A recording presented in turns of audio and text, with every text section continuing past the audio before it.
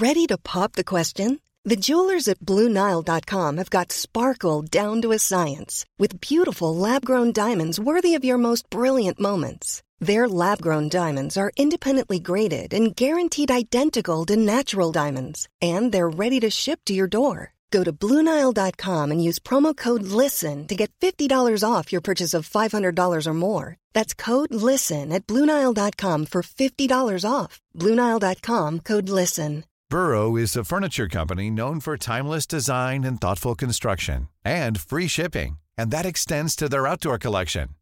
Their outdoor furniture is built to withstand the elements, featuring rust-proof stainless steel hardware, weather-ready teak, and quick-dry foam cushions.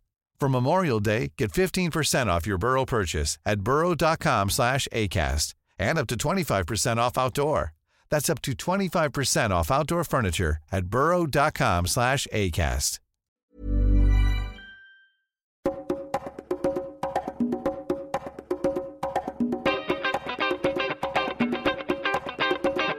Welcome back, everyone, to another great episode of Reconsider, part of the Agora Podcast Network, where we don't do the thinking for you. In fact, we try to think as infrequently as possible. Yes. Depends on the day. We haven't even done the thinking for ourselves. You look forward to this episode. Why are you even listening to this? This is insane. Reconsider. What are we talking about today? Yes, right. So today we're going to be talking about something that's been on a lot of people's minds for the last couple of years, and it really hasn't gone anywhere, which is the refugee crisis, the refugee situation in Europe. Before we get into that, just some brief housekeeping. We would like to remind everyone that we have a cabinet, a Reconsider cabinet, and all that is folks who would like to help the Reconsider mission join on a call to help with business matters and stuff like that once a month, and get to pick our minds for a number of things. But we're adding a new perk for cabinet members. What is this perk, Eric? Well, what a lot of people actually want to do is just sit down and talk about politics with us for a little bit, because people say, oh, well, you guys, spend all your time thinking about this stuff and you're good at reframing, and there's just all this stuff where you don't talk about it on the podcast, and I'd love to just chat with you for 10 minutes, 15 minutes on it. So what we're adding is a monthly politics call where you get to hang out with me and Xander, and we talk about the politics topic of your choice, and you get to pick our brain, and you can give us your thoughts. These might even turn into episodes going forward. So we're really excited. Our first one starts tomorrow. Well, on time of recording, it will have already happened. So if you want to join the Reconsider Cabinet, go to patreon.com/reconsider. It is one of the perks for donating to the show. If you don't want to join the cabinet but still want to kick in and help out the Reconsider mission, we subscribe to the Dan Carlin model, $1 a show, and that's all we ask. So check that out at patreon.com/reconsider. Then, of course, we are also on the social medias, which is, I'm sure, how everyone's actually calling it nowadays. Yes. The Twitters, the Facebooks, at Reconsider Pod on both. Check us out there. We post interesting content as well as content information on the show, all of that good stuff. And we're pretty good at replying. Yes, we will actually, get into discussions online. Last thing before we get started, I have a correction from the last episode about gun deaths. So if you recall, I talked about the bump stock, which was one of the critical items in the shooter's repertoire. I was wrong about a very key mechanical detail, and thank you to one of my gun enthusiast friends and listeners for talking to me about this. So what I talked about with the shake weight analogy of having to shake the gun, that is called bump fire. And that is bump fire without a bump stock. So the shake weight part is the exhausting part. That's why they make shake weights. It just takes a lot of energy to do that. But if you use the stock itself actually uses the recoil from the round firing to wiggle the gun rather than you having to wiggle the gun like a shake weight. So it still requires some stamina and training and skill, but a whole lot less stamina than it would if you were just shaking the gun itself. So thank you to listener Rick for pointing that out and helping me do the follow-up research. With that, let's get going. So this show on refugees is actually a request from Pam, one of our patrons. So she pledged the level, the cabinet member, she pledged at the level that gets you your own episode, and we really liked how she framed her initial question, which is, how is the Syrian refugee crisis related to the rise of anti-immigrant sentiment in both the U.S. and Europe? Yeah, and also as we talked about it, she wanted us to think about, are there models we have for integrating new immigrants that have very different cultures from the place that they're immigrating to? Are there limits to how many new different people that a culture can take on? And if so, what are those limits? So we're going to, rather than just give you an answer, we're going to start looking through what's been going on in Europe and the United States, in particular with respect to refugees and Muslim migrants, and we're going to look at a few models for how different people think about taking in refugees. And so, of course, the most interesting place to look at right now is not the United States, it is Germany. Right. In 2015, Germany implemented this open door policy for refugees that were fleeing the Syrian civil war, and this was generally applauded. It was seen as a positive step towards, helping out a part of the world that was suffering. Germany brought in far more Middle Eastern refugees than any other European country, gave them a place to stay, albeit, not particularly luxurious ones, but a place to stay nonetheless, an allowance, and taught them German, all on the taxpayer dollar.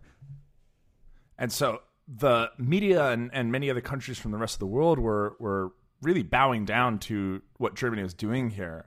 The Los Angeles Times said that, quote, Germany's open door policy in migrant crisis casts nation in a new light. The Sydney Morning Herald said, quote, Angela Merkel hailed as an angel of mercy. And so, other Western nations were really impressed with what Germany was doing and quite amazed. But things, of course, got tough for Germany. And in fact, they were already pretty tough for Germany back in 2010 when their incoming migrant rate was much lower and a substantially smaller portion of their immigrants every year were Muslim. In fact, there were some high-profile incidents with some tension between some of the new migrants and some of the Germans that had been living there for longer.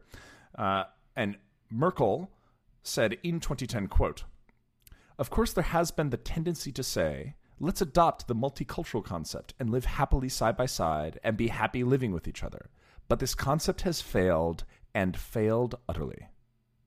If we fast forward to 2015, even just after Angela Merkel implemented the open door policy through the Bundestag, she said, quote, multiculturalism leads to parallel societies and therefore remains a, quote, life lie, which is a Germanism, it more or less means sham in English. And so these are quotes from Angela Merkel, who is this angel of mercy that the Sydney Morning Herald called.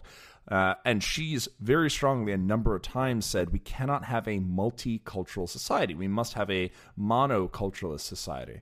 And Germany has been struggling with the different cultures in its society since long before 2015. I'm going to start saying life lie in English. That's far more poetic than sham.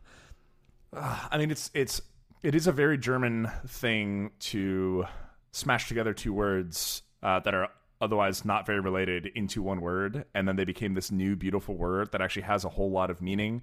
I forget what book it is, but Nat, who works with us at Reconsider, he has a coffee table book that is just a book of really cool German words that are lots of things smashed together, and usually the definition is like 2 paragraphs long. It's crazy. Yeah, if you find out what that book's called, let me know. I kind of want to buy it, and we can throw it up on the website for folks who are interested. Sure. It's like if you've ever heard of Schadenfreude, it's like 30 words like that, but ones that you haven't heard of. Exactly. So coming back to Germany, in 2017, there was another parliamentary election, and the Christian Democratic Union, which is the party that Angela Merkel is part of, took a beating. In fact, they got their lowest percent of the vote share since 1949. Interestingly, they still, quote-unquote, won. They don't have a government yet because they don't have the majority. They're trying to put together a wacky coalition called the Jamaica Coalition. Go look it up. But what's interesting is typically when the CDU does not do well, it's because the socialists did pretty well. But this time, the socialists did not do well. The votes that the CDU lost did not go to the socialists. In fact, the socialists lost seats as well compared to how they did before. Where did all these votes go? Well, picking up 13% of the vote and entering parliament for the first time in a long time and throwing a wrench in the works comes Alternative für Deutschland, or AfD. They are a highly anti-immigrant party, and they are riding a wave of sentiment that Germany has taken in far too many refugees, and it's causing a lot of problems for the Germans. Merkel refuses to build a coalition with this AfD. She sees them as extremist, too far right-wing, so she's not going to work with them. The socialists don't want to work with her, so she's trying to get the Green Party and essentially the German libertarians to join her to form a coalition. Still working on it. Wish her luck. So this is just one of the stories that has come out in the last couple of years. The political backlash related to the immigration crisis in Europe. So what caused this massive refugee flow to Europe, and what sort of broader effects is it having, not just on Germany, but on broader European sentiments generally? Well, first, let's look at the Syrian civil war a little bit and sort of how the refugee crisis got started. So while Arab and Muslim immigration to Europe has been fairly common for a while, the Syrian civil war really made the refugee crisis, it took it to a whole new scale, just an order of magnitude bigger. I mean, we're talking about 7 million Syrians that are internally displaced within Syria, 6 million external refugees. This is from 2011 until today. Now, European countries have taken some, not as many as other Middle Eastern countries. So 3.2 million of these external refugees are in Turkey, 2.2 million are in tiny little Lebanon, and somehow they've been able to manage this influx in population, as well as Jordan, which has taken in 1.2 million. Now, back in Europe, you have it's over 600,000 in Germany, and fewer in the other countries. Just for comparison, Canada has about 43,000, and that's a big number for Canada because Canada only has about 30 million people. The United States has taken in 16,000 Syrian refugees so far and isn't slated to take in more. And then there's a bunch of countries throughout Europe that have taken some tens to hundreds of thousands. The folks that have the highest burden per capita in Europe, right, so per population, are Croatia, Greece, and Hungary. And this is actually causing a lot of consternation in their countries as well. Yeah, and one element of the refugee flow from the Middle East is that a lot of these people are coming across in boats across the Mediterranean, which leads them to land in some of the more poor southern countries in Europe, like Greece. And because of the lack of financial resources, these countries and their own economic problems, not to mention those, these countries really struggle to manage a large number of refugees in a way that's even more pronounced than in Germany. And further, just because of the boat migration, many of these people are at risk of sinking. They need rescuing. And so you see countries like Italy beginning to patrol the Mediterranean a little bit more actively. Some partly to mitigate the flow of refugees, but also partly to help from a humanitarian perspective.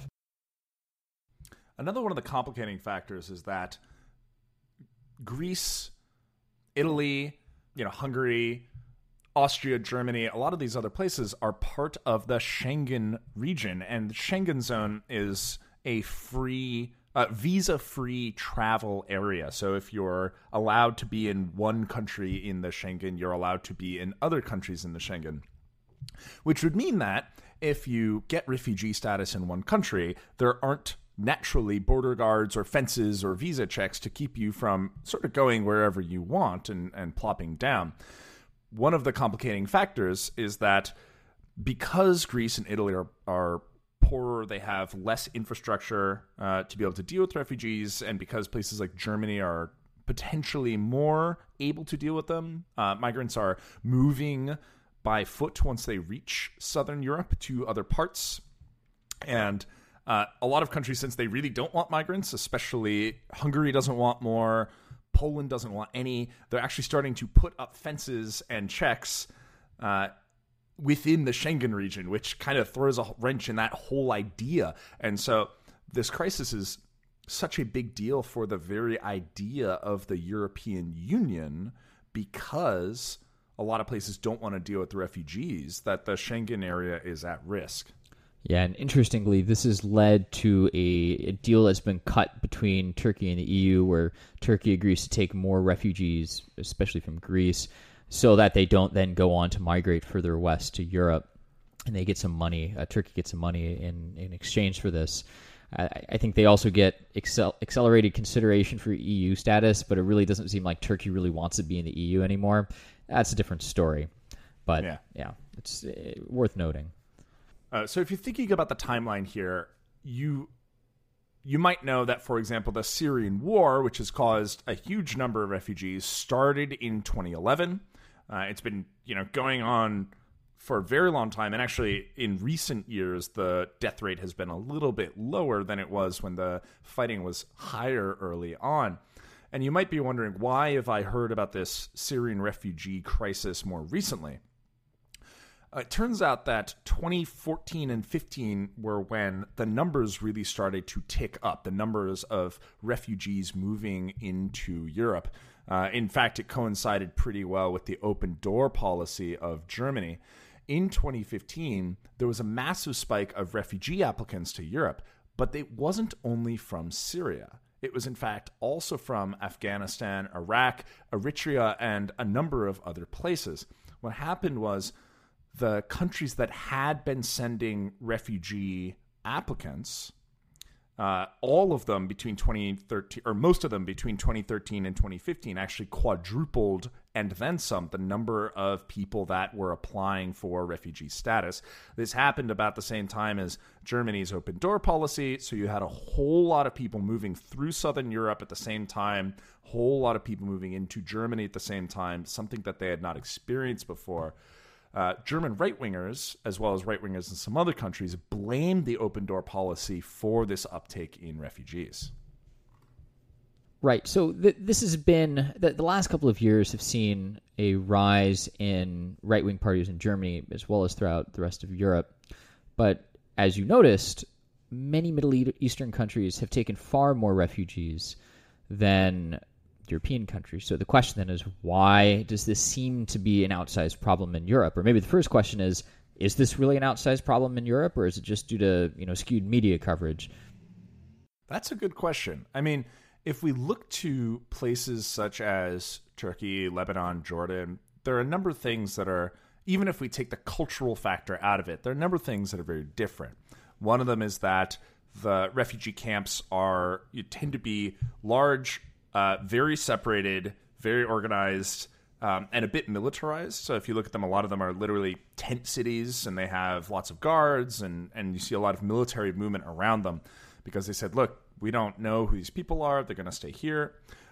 Integration is often very slow, and just people stay in these refugee camps for a very long time, often because they're close to Syria and such. The hope is to eventually repatriate them.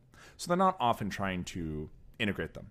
The other thing is, something that I've not done the research on is, in places such as Jordan and Lebanon, and sometimes Turkey, there is a higher incidence of sort of, quote, low-grade terrorism. And I hate to use that word because it trivializes the matter, but it's much more common to see terrorist activity of some sort in these places. Could it be some of the refugees, or could it be fighters masking as refugees? I have no idea. But it is something that in the Middle East does get reported on a whole lot less, in part because people's expectations are that is going to be more common. So those are two things that are different about those countries, even if we don't take the cultural factor into account. Right, but of course the cultural factor needs to be taken into account because ultimately the countries in the Middle East that are taking Middle Eastern refugees have more similar cultures to the country of origin for these refugees than that of Europe. And this, I think, is kind of a taboo topic still to talk about. Definitely, yeah. So we're going to do our best, as usual, to be as neutral about it. But I really think it's impossible to understand what seems to be an outsized reaction in Europe to Middle Eastern refugees without talking about different cultural aspects between the host countries and the countries of origin. Yeah, and when we say culture, I think we right now do mean culture, and there are a lot of different factors that are involved in someone's culture. Some of it's their religion, it's their customs, the way they act, things they care about, values. We'll talk more about that later. But if people are thinking, hey, don't you mean race or don't you just mean religion? I think the answer is it is hard to say what it is about a culture that is most important in how people react to it. But if we look at the whole thing, I think we're going to get a better understanding rather than assuming that it's one part of a culture or another part of a culture that is sort of the thing that people are keeping in their minds when they're reacting. Yeah, I think it's actually quite distinct, the idea of culture versus race versus religion. I think culture actually sits on top, and those two are subcategories. Yeah, exactly. I read an interesting piece recently on French nationalism, not just today, but the history of French nationalism and how it has changed over time. And if you think about nationalism as the way that a nation state cultivates and builds a collective identity from, potentially disparate parts of society, people, poor and rich and different types of jobs and different types of backgrounds and heritages, that is a national identity. Now, differing cultures can have a different process through which they develop this national identity, if there is even a national identity. And I think that there's even distinct processes between how European countries have historically built a sense of national identity and that of the U.S. So I think there's even another barrier here for U.S. audiences where it's just not natural for us to think about national identity in the way that it is for Europeans, and so this particular issue becomes even more confusing because there's that one degree of separation. Why can't they just accept, these refugees? They're just people, But we're, of course, the U.S. is a country of immigrants. And that also ignores the fact that we've only taken 16,000 refugees from the Syrian civil war. To be fair, there's been a fair amount of consternation here about taking them, and one of the reasons we haven't run into quite as many problems is because we haven't taken a whole lot. We've taken a very small number compared to Europe. In countries in Europe that have taken a lot of refugees, there's, it's a very slow cultural transformation process trying to incorporate people into these societies. I mean, a lot of these people are very grateful to be out of the war zone, and while a lot are very happy to integrate into this new society, others really don't want to. I mean, of course, there's a variety of opinions there, right? You have millions of people. And then, on the economic front, it's important to mention that there are welfare state problems in Europe. Who pays for the refugees once they're there and they can move anywhere in Europe? How do you monitor the flow? Should they have free immigration within Schengen like other European citizens, or really anyone in Europe who's traveling? You don't have to be a European citizen to travel freely within Europe. But the issue of who's paying for housing these individuals, for the fences and the beds and the cots and the accommodations at these refugee camps remains really pretty highly visible and at the center of European politics right now. Yeah, so if you're familiar with the Calais jungle, it's a makeshift refugee camp. So it's not an official one, or it was a makeshift refugee camp where a large number of refugees wanted very badly to go to the United Kingdom, and their plan was to somehow cross the channel, so cross underneath the channel in the tunnel by hitching onto a truck or something.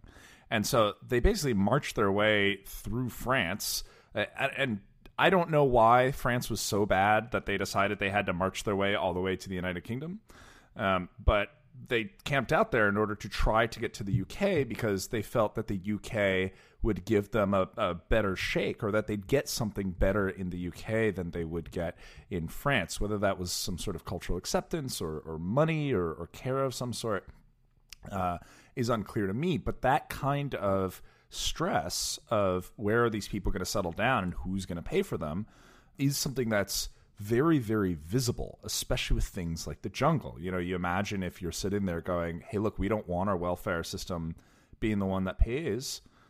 You see, you know, you're in the UK, you see the jungle and you think, holy smokes, there's like an army of people ready to march across. Right. So in places like Germany, where you had the Alternative for Deutschland do surprisingly well in the most recent elections, and in Austria as well, you have these anti-immigration parties making these really large showings, protests and demonstrations and all that, in response to all of these refugees that are coming into their country and the problems that the country's running into integrating these people, or the problems that these individuals think will come in integrating new refugees into the country. And this entire process, the entire refugee flow is really exacerbating a trend that already existed before 2011, which is the idea of Euroscepticism, or the idea that the European Union as a project has either failed or is failing, and that individual nation states that comprise the European Union need to start thinking about what a post-EU world or European order looks like. Eric, you want to do just a quick rundown on the idea of Euroscepticism so we're not using jargon? Yeah.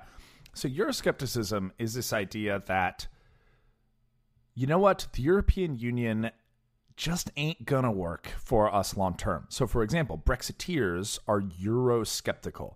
They believe instead, look, of course, European countries can get along, but they should be separate countries. They should govern themselves. There shouldn't be a supranational or above-national governing body in Brussels that makes laws that apply to everyone. No, you know, Brits should be making laws for Brits. The French should be making laws for the French. That's just how it should go. We're tired of... You know, we don't want Brussels taxing us and giving that money wherever Brussels wants it to go. We don't want Brussels technocrats coming up with new regulations for us. We want more. We want power to be devolved from Brussels to our own capitals, for people in our own countries to have more political power and more say in what happens to their own country, and for people outside of our country to have less say.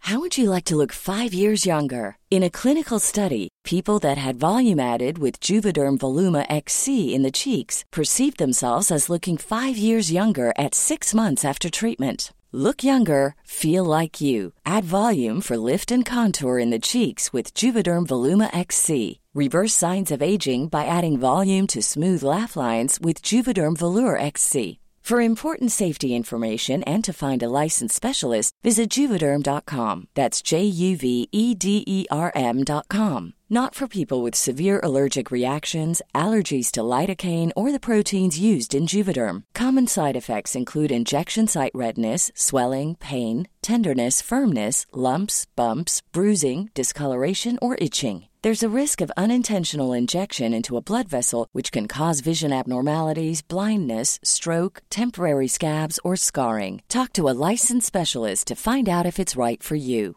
Burrow's furniture is built for the way you live. From ensuring easy assembly and disassembly to honoring highly requested new colors for their award-winning seating, they always have their customers in mind. Their modular seating is made out of durable materials to last and grow with you. And with Burrow, you always get fast, free shipping. Get up to 60% off during Burrow's Memorial Day sale at burrow.com/ACAST. That's burrow.com/ACAST. burrow.com/ACAST.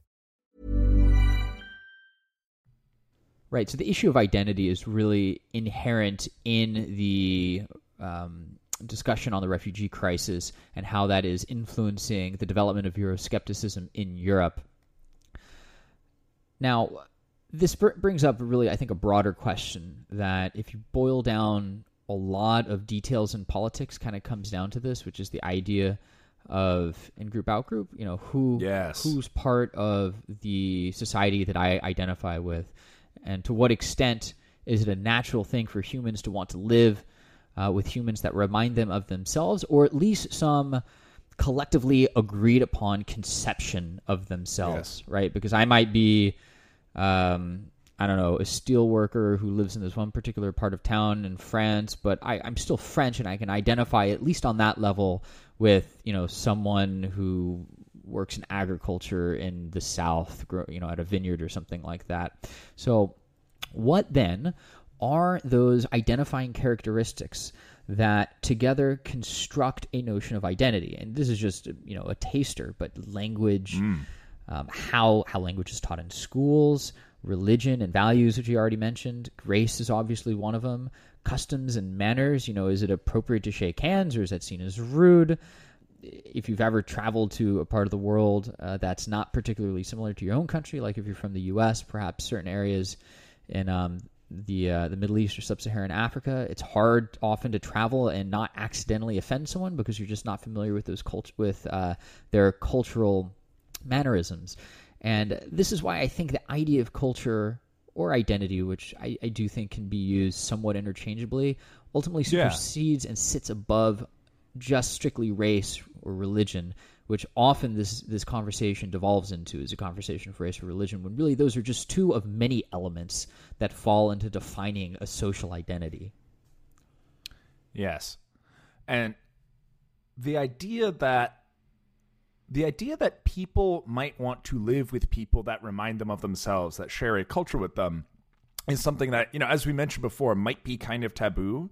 There might be a lot of people that sit there and go like, ooh, it would be bad. It's exclusionary, to feel that way. It makes people who happen to be there feel excluded. But the question is, how much is that a real feeling that humans have? How much is it a natural thing rather than a taught thing?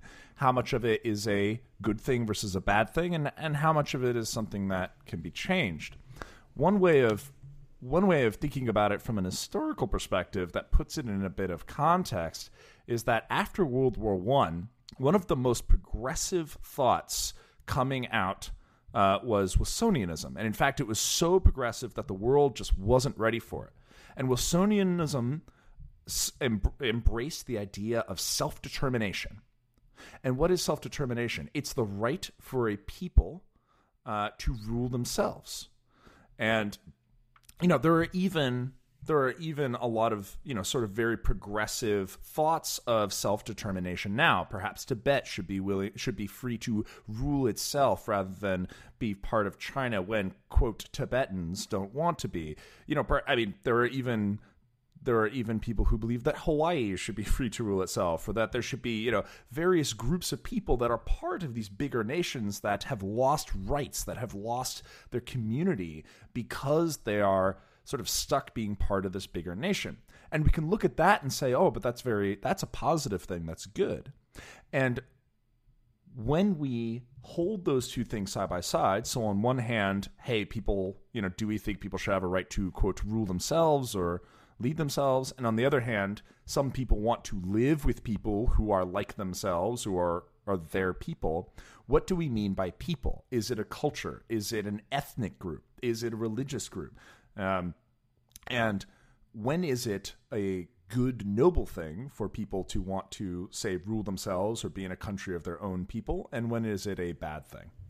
I think as an interesting aside, the idea of Wilsonianism, which is just named after President Wilson, who was president during World War I, came in part because after the end of the war, during the war too, but he advocated the right of countries to, live freely and not under the thumb or the rule of another country. And a lot of the times this meant, or it was, subtly referring to the idea of German domination of the continent. People, should not have to live under the thumb of, a conquering power like that. However, at the same time, he used that same justification to argue for Germany remaining united after the war. And it's important to remember that Germany as a country only began in 1871. It didn't exist before. There was a loose confederation of German states. So Germany was a very new thing. And after Germany lost the war, France wanted to divide Germany up again, because it knew that a unified Germany would at some point in the future represent a threat to it again.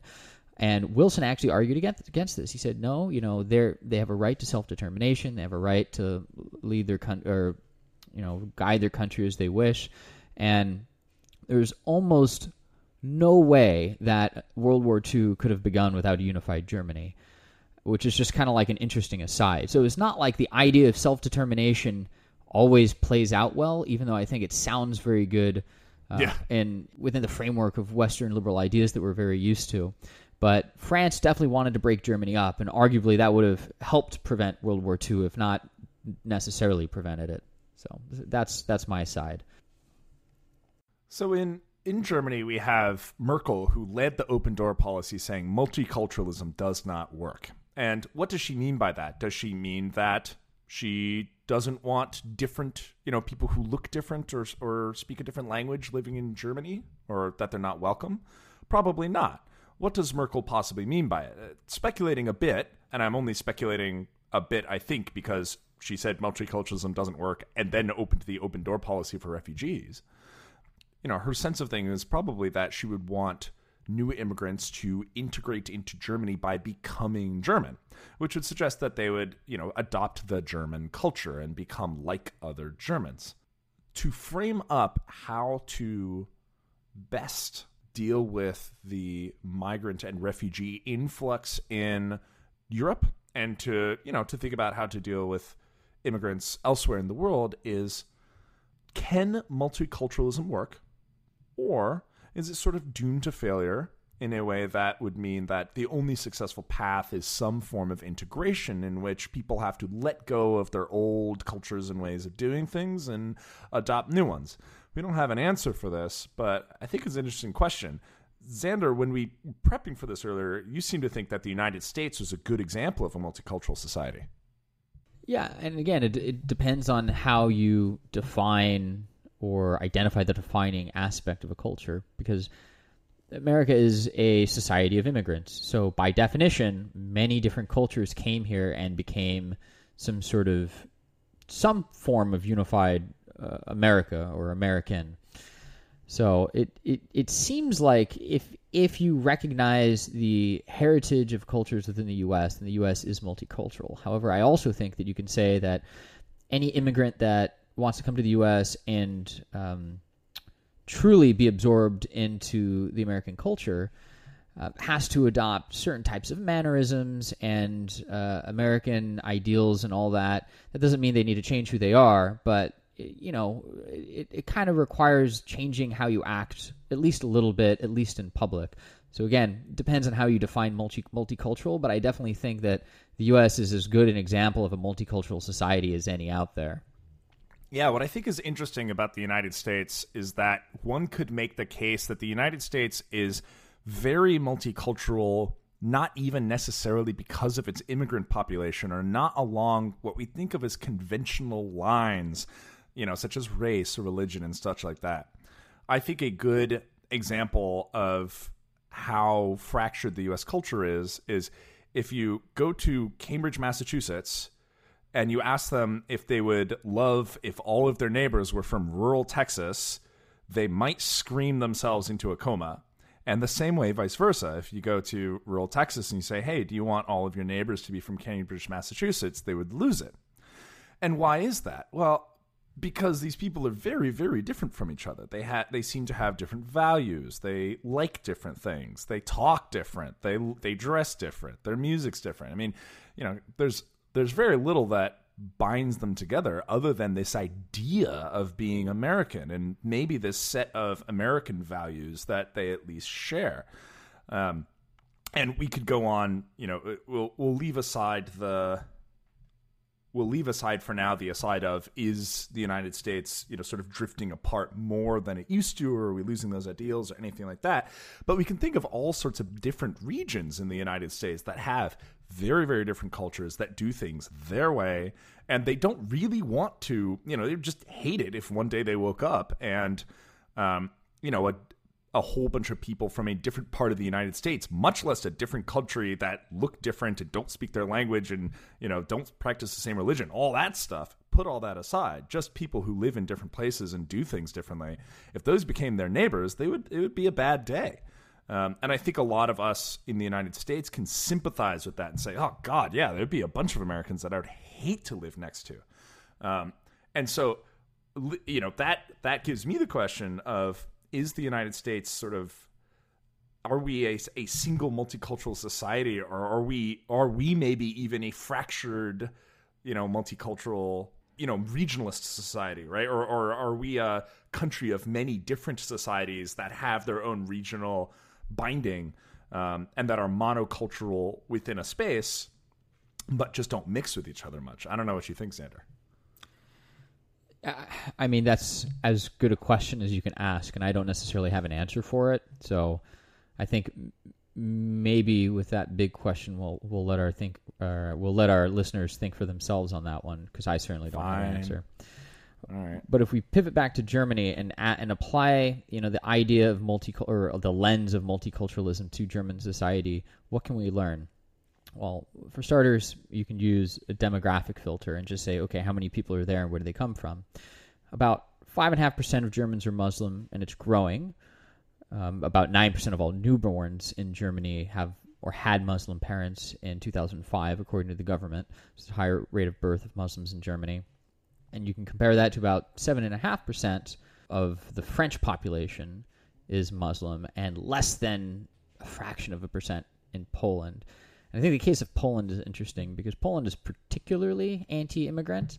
They have really not wanted to take any immigrants, any refugees in the last couple of years. And at one point, Germany was kind of like prodding Poland, like, hey, you're part of the EU too. You need to kind of open up your doors a little bit and share the burden here. And Poland was particularly angry at Germany for giving it a lesson on moral righteousness. Yes. They brought up the, how many years old now is it? They brought up the 70 or so year old question and gave them an historical shot below the belt in response. Yeah, it was a pretty bad spat as far as European spats go. So Germany only has about 5.4% Muslim population, which is higher than the United States, although, the United States has a much larger Black population, much larger Asian population, substantially larger Hispanic population. And if you look at the predominant religion in the United States of Protestantism, it's actually, shrinking all the time. There's a lot of Catholics. There's a fair number of Muslims, Jews, non-religious people, stuff like that. What's interesting about Germany is that even though the total percentage Muslim population is fairly low, a majority of Germans say that they cannot afford to take more refugees, and the vast majority of refugees coming to Germany have been Muslim, and that in Germany, 29% of people admit that they view Islam unfavorably in their country, which is higher than the United States. And what this suggests is that it is not a percentage of people who have a religion or seem to be different so much that is at the crux of the problem. What it appears is that the rate of change seems to be a big part of the problem, right? And so, the United States compared to Germany has much more religious difference, racial difference, national, heritage difference, but Germany is having more trouble with the people who aren't part of the predominant group. And this popped up very recently, and it suggests that it is just due to the rate of change, how visible it is, how much people are waking up one day and people next to them are different, or some of the higher profile problems that have come up. And so we have to be asking ourselves, would the number of Muslims in Germany seem to be a problem for them if the rate of change, if the rate of influx was lower? Yeah, and I think just for the sake of historical context here, it's because we're talking about anti-Muslim sentiment in Europe, and I guess in the U.S. too, it's important to keep in mind the 1,000+ year-long history of conflict between the Muslim world and the Christian world. And this was defined by religion, but also by geography and different cultures and the way certain things unfolded in history. But in the 7th century, when the Muslim conquest occurred, this just spread a new society, a new, empire isn't the right word, but a new state very rapidly in the course of 100 years. Several hundred years later, you had some of the Christian countries, they weren't really countries yet, but the Christian states in Europe saying, okay, we need to push back against this, because at that point, all of the Western European states had become fractured. It was the Middle Ages. There was no big Roman Empire to push back against the Muslims with. So then you had this thing called the Crusades, where the emperor in Constantinople, now Istanbul, would say, hey, we need some help here. We're getting besieged by the Abbasid Caliphate or whatever entity it was at the time. And the Pope would say, okay, we'll get some people together, but, you're not really Catholic, and the emperor would be like, yeah, I know, I'm Orthodox, but we're Christians, right? Doesn't that count? And the Pope's like, man, I don't know, you tell me. So a lot of the times, the emperor would actually convert from Orthodox to Catholic just to get the Pope's support for a crusade to come help out in Constantinople. But I didn't know that. Yeah, interesting, right? Yeah. But the Crusades were definitely offensive, but taken from sort of a defensive posture, because first there was the Muslim conquests, and then the Christian states pushed back. And then in the 15th century, really in the 14th century, early 14th century, the Ottoman Empire was established and basically became the Muslim power in the Middle East up until 1918, 1923. And when the Ottoman Empire fell, all of a sudden there was no big, powerful entity in the Middle East. And so for the 20th century, really, and frankly before that as well, the Muslim world as an entity has not congealed and been able to push back in the same way that it had for thousands of years. But that's a new phenomenon. There has been conflict between these two worlds for almost 1,500 years. So when people are like, oh, well, you just hate Muslims, and that's like a new thing, it's important to remember that this back and forth has been going on for a long time. It's not new. And that contextualization, I think, is useful. Yes. So how can a state deal with the refugee crisis that's going on in Europe now? There's a couple of different approaches. The first is a local approach. So you attempt to solve this issue in a sort of a decentralized manner. Give money to countries that are sharing an outsized burden in taking in refugees and helping them resettle, and kind of going from there, so long as they have the resources, letting them handle all the specifics. Yeah, and a big part, one option within that is to say, you know what, some refugees are pouring out of an area. Let's make sure that they all have like good reason to stay in areas where they speak the language, where they have, cultural institutions that they're familiar with, religious institutions that they're familiar with. Let's give money to those areas, right? So in this model, you might have Europe saying there's a major refugee crisis, and Turkey, Lebanon, Jordan, they don't have the resources to handle it, and we want to help, right? We want to do our humanitarian duty. Let's send money over there so that they can either integrate these, most of these people, or eventually resettle them. And so that could have been one approach that was taken. Another, which maybe we can call the libertarian approach, is just like, hey, let's just keep all borders open, and societies will kind of figure it out indirectly, but on their own, right? But of course, there are complications here too. If cultural integration isn't working, what do? Just let that continue? Do you take active intervention? That kind of steps against the notion of the libertarian approach, right? And what if these people who come into a new country are just so desperate? They fled their country without any possessions, money, maybe minimal skills, or maybe just not accreditations that will let the new country use their skills in that society. If they're just starving, who takes responsibility then? And when does it become a moral burden or a moral onus, perhaps, for the state to actually step in and do something directly? One approach, we can just call it maybe the middle way approach, is an approach you might think of in, say, Canada, where you take not a small number, but not an overwhelming number of refugees, and you spread them out.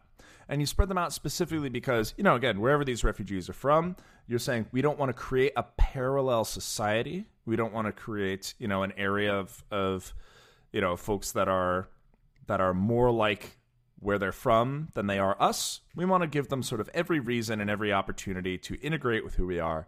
And so we're going to take them, we're going to spend some money, but we're going to make sure everyone's spread out, that they've got a nice place, and that their neighbors have all lived here for a long time, or at least most of them, so that it can be, better integrated into our society. And so Canada is one example of this that I happen to know. I'm sure there are other countries that are doing it.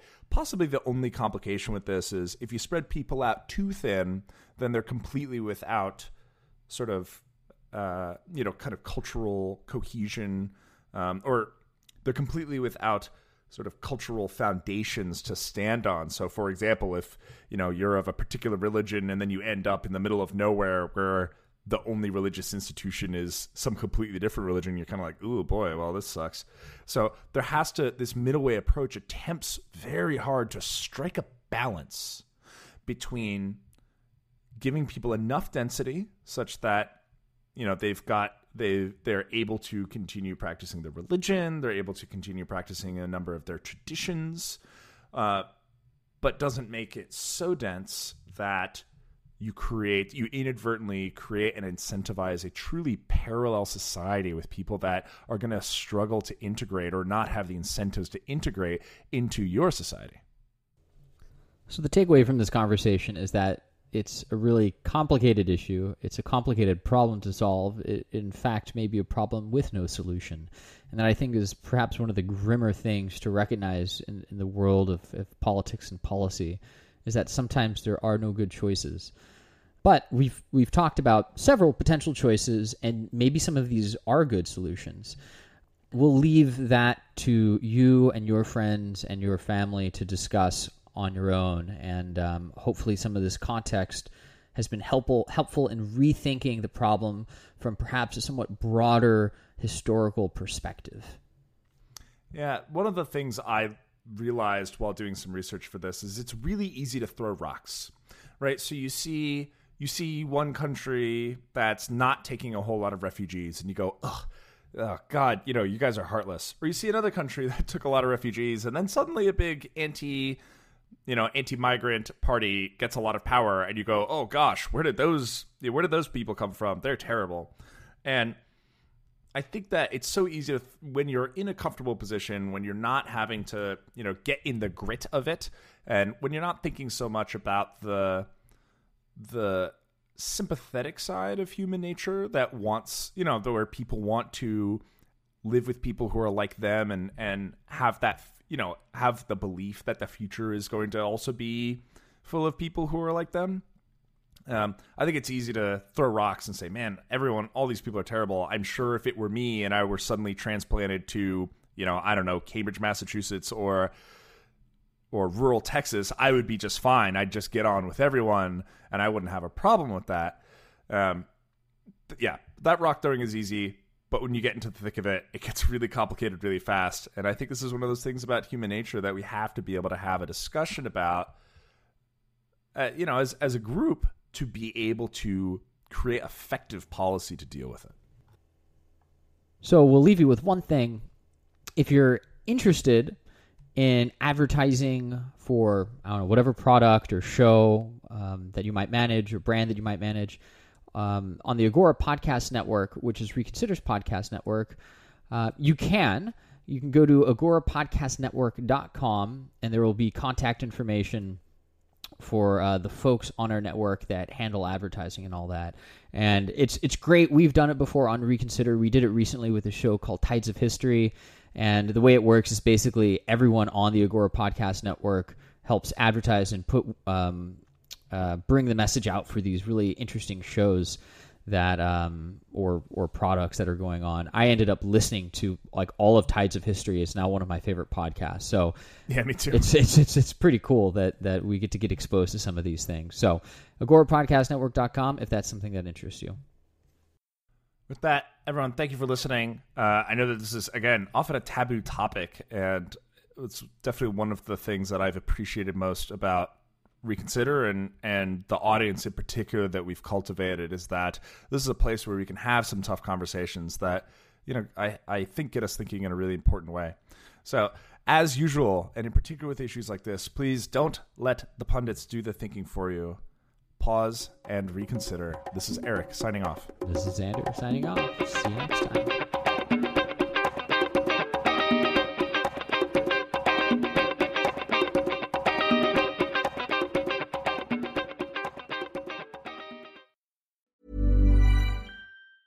Normally, being a little extra can be a bit much, but when it comes to healthcare, it pays to be extra.